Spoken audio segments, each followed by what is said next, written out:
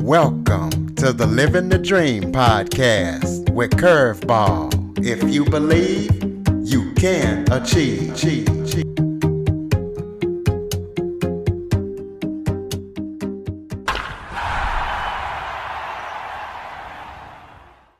Welcome to the Living the Dream with Curveball podcast, a show where I interview guests that teach, motivate, and inspire. And today I'm going to be joined by author and financial advisor Michael Lynch. So we're going to be talking retirement planning. But before we get started, I just want to let you know this book is meant for educational purposes only. It's not intended to be personal financial advice for the simple reason all situations are unique, and it's not written for you personally. Michael is a registered representative of Offer Security Investment and Advisory Services through MML Investment Services. So, Michael, thank you so much for joining me today. Thanks for having me. Curtis. Appreciate it. Well, why don't you start off by telling everybody a little bit about yourself? All right. Well, I'm a personal financial planner. I like to say I help people, retire make smart money moves so they can retire on their own terms, educate their kids, and make sure that no matter what life throws their way, they and the people they love are never, ever, ever poor. Because you know what? That's not good. Work with a wide range of people. Income from $30,000 a year to over $3 million a year. It's kind of all the same, Curtis, if you really look at it, at least in that kind of a range. And it's incredibly, it's great. I started at 32. I'm 52 now.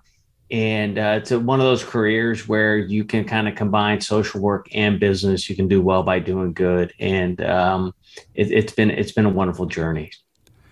Well, what made you want to get into financial services?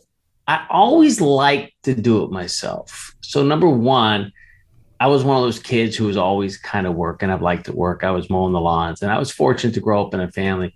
My father owned a construction company, so I could go do some pretty fun work at a pretty young age. And so I always earned well and always had money jingling around in my pocket a little bit because of that. And I was naturally frugal. And by the time I got out of college, I just loved doing like the employee benefits, figuring out the 401ks and the 403bs, and then the Roth IRAs came. And my first career, believe it or not, was media. I was a writer. I was a magazine writer, an opinion writer, and a feature writer.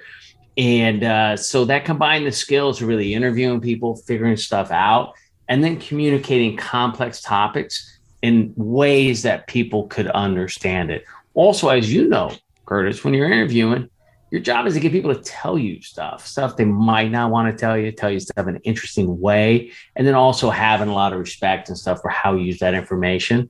And so what happened was I was in my early 30s, and I kind of had a successful writing career, but I was kind of been there and done that. And I was working at home, and it didn't like that, ironically.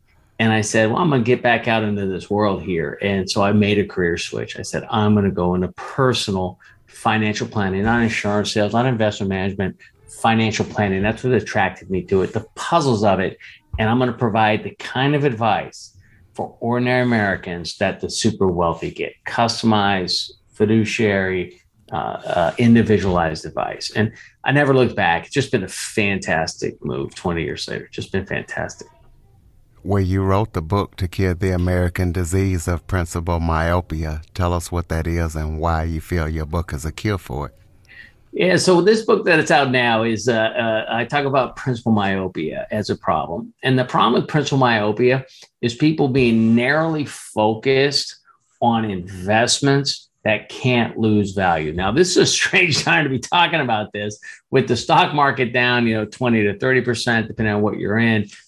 Bonds, safe bonds off, 10% as I talk. And of course, some more aggressive stuff, either smaller stocks and or the stuff known as cryptocurrency, really being decimated. So the message that you don't want a stable principal right now is like, what? But the reality is that it's true. We live on income, not assets. And the other reality that we have right now that makes this message more to the point is inflation. So we do need some principal protection. We do need some safe assets that don't allow principals to move. But in general, what we need is we need a lifetime of inflation adjusted income. And we need to fund it. You know, a lot of people are going to retire, are going to have a 30-year retirement in my world. And that's a long time. And over 30 years, if you look back 30 years, what you spent on a cup of coffee, Curtis, a bicycle, a car, a water heater, if your income's not going up, you're in trouble. Well, talk about the old formula for financial success in America. Tell us what that formula is and why you feel that it's broken. All right, well, that's good. So the formula goes back to the Great Depression, which is you get a good job and you keep it. You spend less than you earn. You put the money in a safe place, and you live off the interest, not the principal, right? That's what we learned from our grandparents, I would think, and our parents. The issue with that formula is it worked very well in a world of high interest rates and low inflation. It might even appear to work well in an era of high interest rates and modest inflation, but it's absolute death in an era of high inflation and low interest rates. And I tell the story in the book. It starts off focusing on this woman, Maria. She's really inspirational.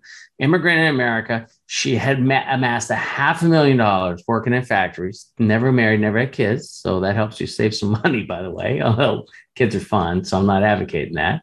On Father's Day. Congratulations to you, Curtis. Happy Father's Day. And she had $2,000 in Social Security, always working in a factory. And by the time she saw me, that $500,000 before the financial crisis was safe in the bank, and it was giving her 5%, $2,000 a month. By the time she got to me, it was giving her $2,000 a year. She was worried. She was in pain. She didn't know what to do. And what she thought was safe was, in fact, extremely risky because she was living off the income, not the principal. And nobody likes to invade principal. It's a very bad feeling for invading principal. So what's the solution? Well, the solution is a system. The solution is not one thing. It never is one thing. It's always diversification allocation. There is a role for that money in the bank and probably 2-3 years of income at least. But then some of that money needs to go into the ownership of companies. And now, this is not a recommendation for a stock or a mutual fund or even a particular index. It's just a recognition that wealth is owning assets. And wealth in America, the wonderful thing about the mutual fund revolution and shareholder capitalism is that for $100 a month, we can own all the companies in America. And if we own all of them, we own the bad with the good, but the good outweigh the bad over time historically. And not only will our wealth grow, but our income will grow with it. And that can drive a 30-year retirement. And that, more importantly, which is not really in the book, but it's going to be a topic of my next writing, it drives intergenerational wealth, which is fantastic. And I think that's coming right down. What is the main paradox of retirement planning? The paradox is this: we live on income, not principal, right? When we're working, it's our income. It's our income we live on. You know, if our investments went away, I don't know your situation, Curtis, so I'm not going to say, but I know my situation. If I lost all my investments and I could still earn a living, I would be fine. And I know I, like most people at this young age, if I lost all my assets, I lost my income, but I kept all my assets, my lifestyle would change. And it's the same for retirees. Retirees live on the income, not the principal. Yet what they worry about in the short term is short-term principal values. And it causes stress. It leads to investment mistakes. It leads to misallocation of assets. And that's the paradox. That's the paradox. Well, you talk about how what investors say is safe is risky and what's risky is safe. So tell us what you mean by that. What I mean is, I think most of us, we look so much in the present and we sort of discount the future, right? And so what we'd say a lot of times if we're going to make good decisions, whether it's about a diet, which I know you've done shows on, whether it's about exercise, whether it's about modest use of alcohol and or smoking, is if we looked at, we want this current us to be good to the future us, right? And we have to think about the future us. So if we think about the future us, what seems safe today something that can't move, that can't go down, that can't cause me stress, is in fact going to be risky in the future, because if it can't go down, it can't really go up, and it's going to lose value. Now, the nature of inflation, we're in a high inflationary environment right now. And I'm not here suggesting that it's going to persist at this level. I don't think people want it to persist at this level. And I have a feeling it's not going to persist at this level, although my guess is as good as anybody's, which means it's not good at all.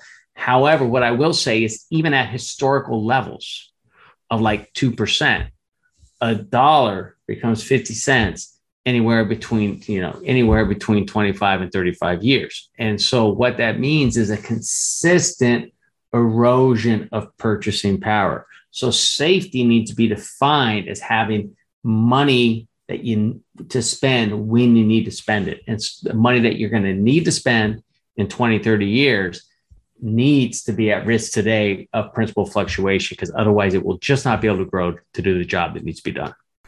If financial experts recommend that you purchase income annuities for safety and retirement, why do you feel that so few Americans take this advice? This is called the annuity puzzle, right? And so let me ask you, Curtis, maybe you could play a game with me. And, the annuities have a lot of great features to them, and they have a lot of guarantees, and they will keep the money coming typically as long as you're there to catch it, if it's a certain type of income annuity, right? So I am actually not one of these anti-annuity advisors. I use them all the time. They're contracts. You got to understand them. You got to understand the restrictions. You got to understand the fees. That said, here's another paradox. When academics at like behavioral psychology experiments, Stanford and other places, when they run experiments, they find that people with income every month are happier than people with the equivalent amount of assets. Okay. So if I could say $500 a month is the same as having that $6,000 a year, believe it or not, is the same as having $100,000 in an investment. We call it the joy of income. They feel better if they have that $500 a month than if they have that $100,000. So I call it the joy of income versus the aggravation of assets, back when I used to do my radio show. But yet anybody, Curtis, can take $100,000 of their assets and buy that $500 a month income. Now, it might be $400, it might be $550. That's going to depend on your age and the insurance company. So again, these are round numbers. I'm just quoting it. But yet, when I ask you a question, I say, Mr. Jackson, I got a deal for you. You give me $100,000, and I'll give you $500 a month for as long as you live. And once you assume room temperature, or in your spouse, it could be for you and a spouse, although it'll be less, I get to keep the rest of the money. What do you tell me? I'd be like, no, I don't think so. $100,000 for $500 or less. That doesn't really sound like a great deal. Exactly, because you are a human being and not an academic or a computer. And so that's why people don't use them, because they don't strike them as a good deal, because what they feel like is they're giving up a large chunk of money that's right there that they could hug, that they go get, they have flexibility with for a long stream of income that they may not be around to enjoy. And I think intuitively too, they understand the inflation issue, which is people will say, well, annuities are income for life. Well, they are, but pensions, you can meet an 85-year-old with a pension and it's going to be very small in many cases. And I'm like, I was thinking of a case I had with a client, and mom was a widow of an executive at a big corporation. I said, well, how is a pension so small? She was the executive at a big corporation.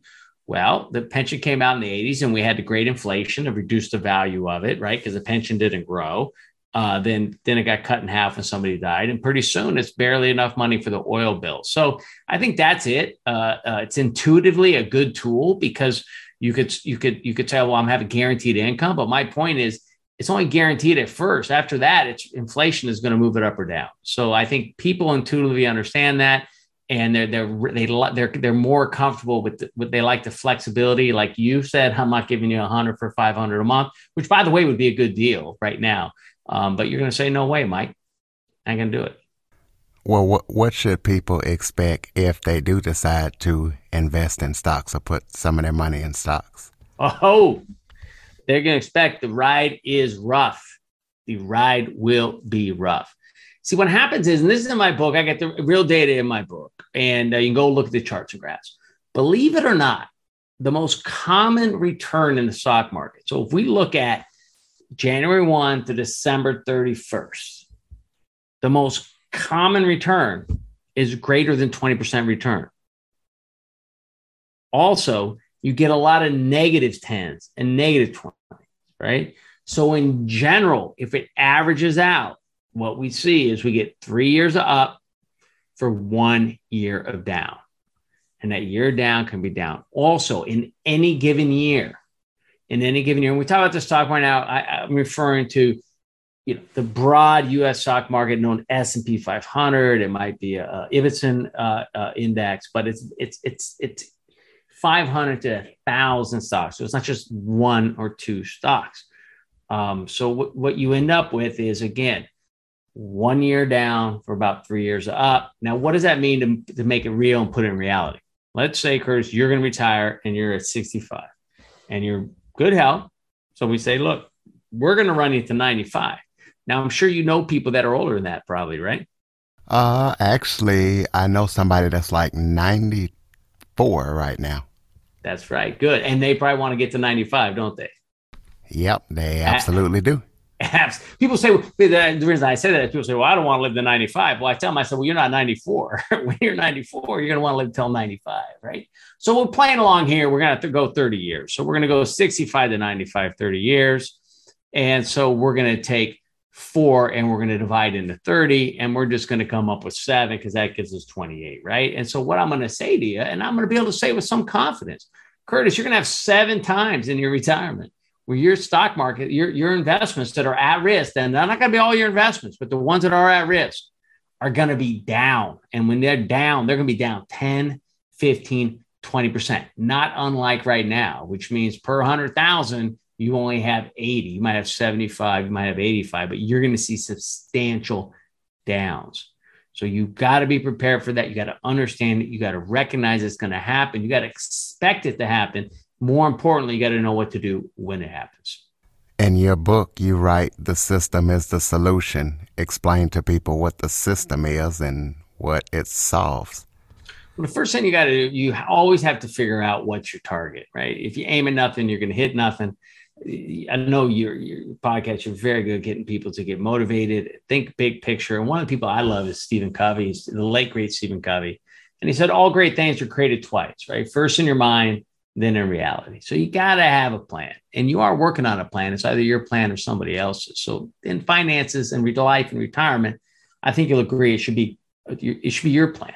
So what do you need? Set a target there. And this is why you can't listen to other people, because some people need to spend $3,000 a month, some 2, some 5, some 25. And if you look at my book, I have all those examples in there.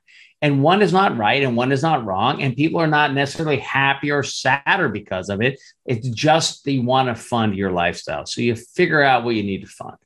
Then you figure out how much of that is going to be taken care of by income sources that are already coming in. The main one of income source that we have that's already be coming in is going to be Social Security. A lot of my clients still have corporate pensions. We say nobody has them, but that's not true. A lot of people have it. So there may be a pension. And if we take the Social Security will increase with inflation, a pension won't, we say, okay, there's a gap. What's the gap? And that's where your investments come to play. So let's just use a simple example. Say we need $5,000 a month. We got $3,000 in Social Security. So we have a $2,000 gap, or $24,000 a year. With that, you're going to want to say, okay, I need $24,000. If I'm taking 4% off, I never do math in my head anymore. It's just too embarrassing. But I got to find my calculator on my phone. So give me a second here. We do 24,000 divided by 4, and we say, okay, we have 500,000 or 600,000 is at 4% is the amount of money we kind of need to generate that. Now you can go between 4 and 6, but let's just say we have the money. Well, we need 24,000 a year, round it up to 25. I want to put anywhere from 3 to 5 years, anywhere from 75,000 to 125,000, and an asset that we expect to be fairly stable. This will typically be something on a range from a money market account to a bank CD to government, U.S. government bonds. Although you have to be careful with those, as we're learning now, because they will decline when interest rates go up temporarily. Then what you do is you invest the rest. And so in that example, if we took 100 and we made it safe, we got $500,000 that's invested. And it's from that $500,000 that we then take that $2,000 a month. It goes up, it goes down, it goes up more, but in times of severe decline, like we're experiencing right now, we shut the income off of that and we go over to our reserve, our stable money, the stuff that I just spent, the stuff that we're principal myopia, where the principal is not expected to be down. So that's a system, and it's not that complicated, and it can be done. It takes a little bit of analysis to just sort of pull all people's stuff together, but then kind of figure out if they're on track or not. Why is there an elite consensus that the American retirement system is in crisis? That's a good question. And, I really think there is. I do a lot of reading on it, and you hear that, Americans can't retire. And I think there's a few issues. First, I think that it's a messy system. It's not really a system, is it? It's like it's European systems, other government systems, they tend to be very top down. Everybody's in it. But our system is really a composite of Social Security. Some people have corporate pensions. Some people have other government pensions. You work on your own. You have IRAs or SEP IRAs. You might have 401ks.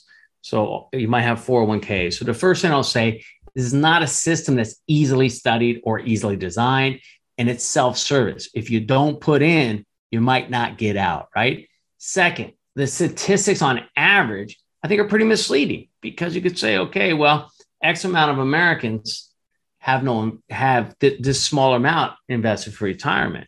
But when you actually look at the people that do retire, number one, they have enough assets to finance. And number two, unless there's a health event, typically a health event or a death of a spouse after a health event, a surprising number of people pass away with more money than when they start with.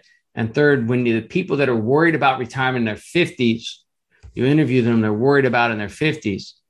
By the time they interview them again in their 70s, they're happier. They're happier than they thought. The retirement is going well. So I think there's just a lot of reasons for it. And it's just because it's not a neat and tidy system. But I think it's absolutely fantastic because it's based on freedom and allows people to really make their own decisions about current consumption or future consumption. The final thing I'll say on it, as somebody that has lived in diverse environments and diverse economic environments and works with diverse economic clientele, is that I think people that are academics, they're upper middle class, got pretty substantial income, their Social Security and other assets are small, or that their Social Security is small relative to overall needs. When we look at people that are lower earners, but they are earning, they are paying in the system, Social Security is absolutely fantastic. It might replace 60% of income, and there's very little income tax at that level. Now, the issue of lower earning people not, having less assets, it might be a social problem. But when it comes to retirement, they can actually get it done very, very, very well. And I know that because I work with them, unlike a lot of financial advisors.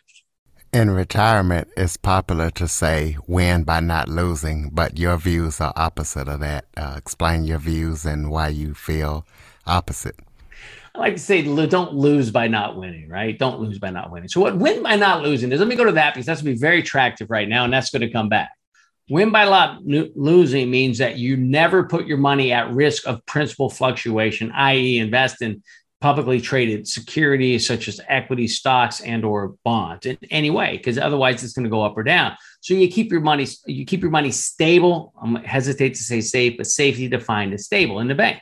So we know how well that's done for us for the last 10 years. We've got banks that have like zero interest or are very close like that. But in the time right now, we feel great, right? Because our money's here, our investments would have been down.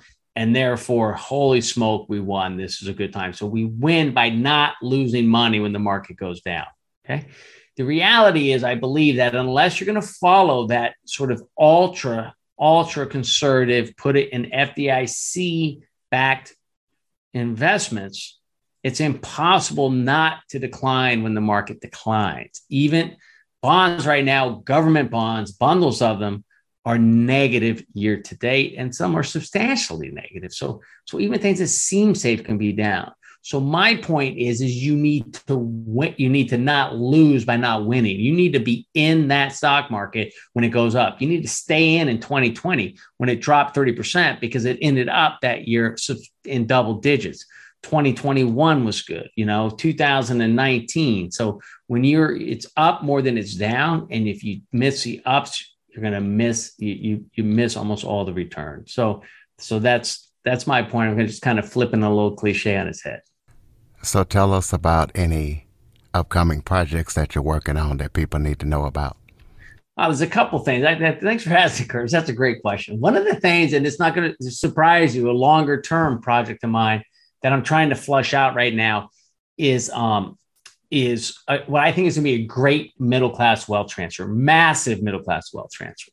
And what I mean by that, I think a lot of your listeners can imagine this. So while we're working, our lifestyle is kind of constrained by our income. So if I'm a middle-income person, I have a middle-income lifestyle. Now I'm doing what I'm supposed to be doing.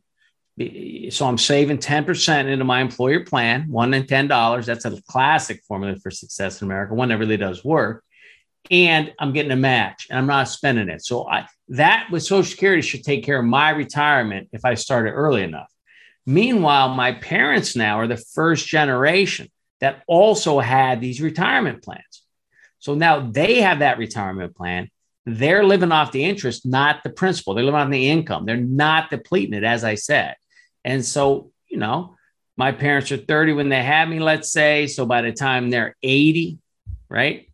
I'm 50, 90, I'm 60. So by the time they pass, because we don't want that early, the money's going to go to the kids. And when that money hits the kids, it's going to be a massive infusion on top of an already well set financial situation.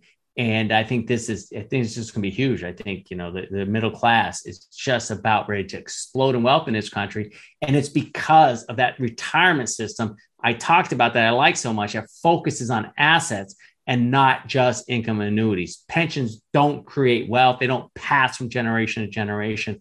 401ks and IRAs do. So that's one thing that I'm really trying to do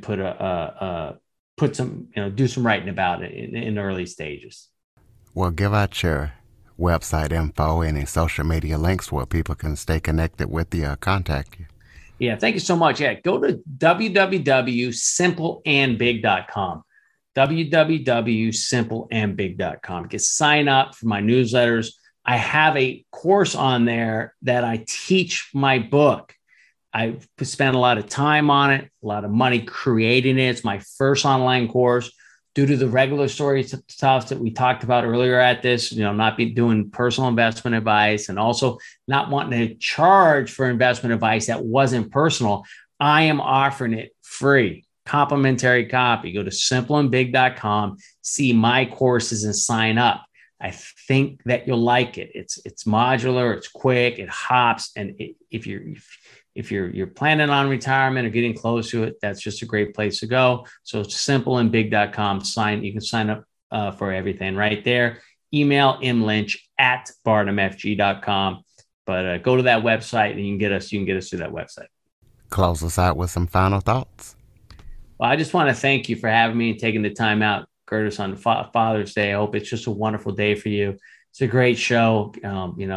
There's not one right way to do it. There's just a right way for everybody to do it for themselves. And I think that's the key, Don't let anybody push you around. Financially, no, nobody's going to do it for you. You have to do it yourself. If you don't put in, you can't take out. But really explore all your options. Look broad, look historically, and then go hard at it. And you'll get both what you want and what you need in this world. I believe that's the case. Ladies and gentlemen, simpleandbig.com. Michael Lynch. Please be sure to follow, rate, review, and share this episode to as many people as possible, especially those who are looking to retire. And Android listeners, go to the Google Play Store and download the Living the Dream with Curveball podcast app. Michael, thank you so much for joining me today. Well, thanks for having me. Happy Father's Day.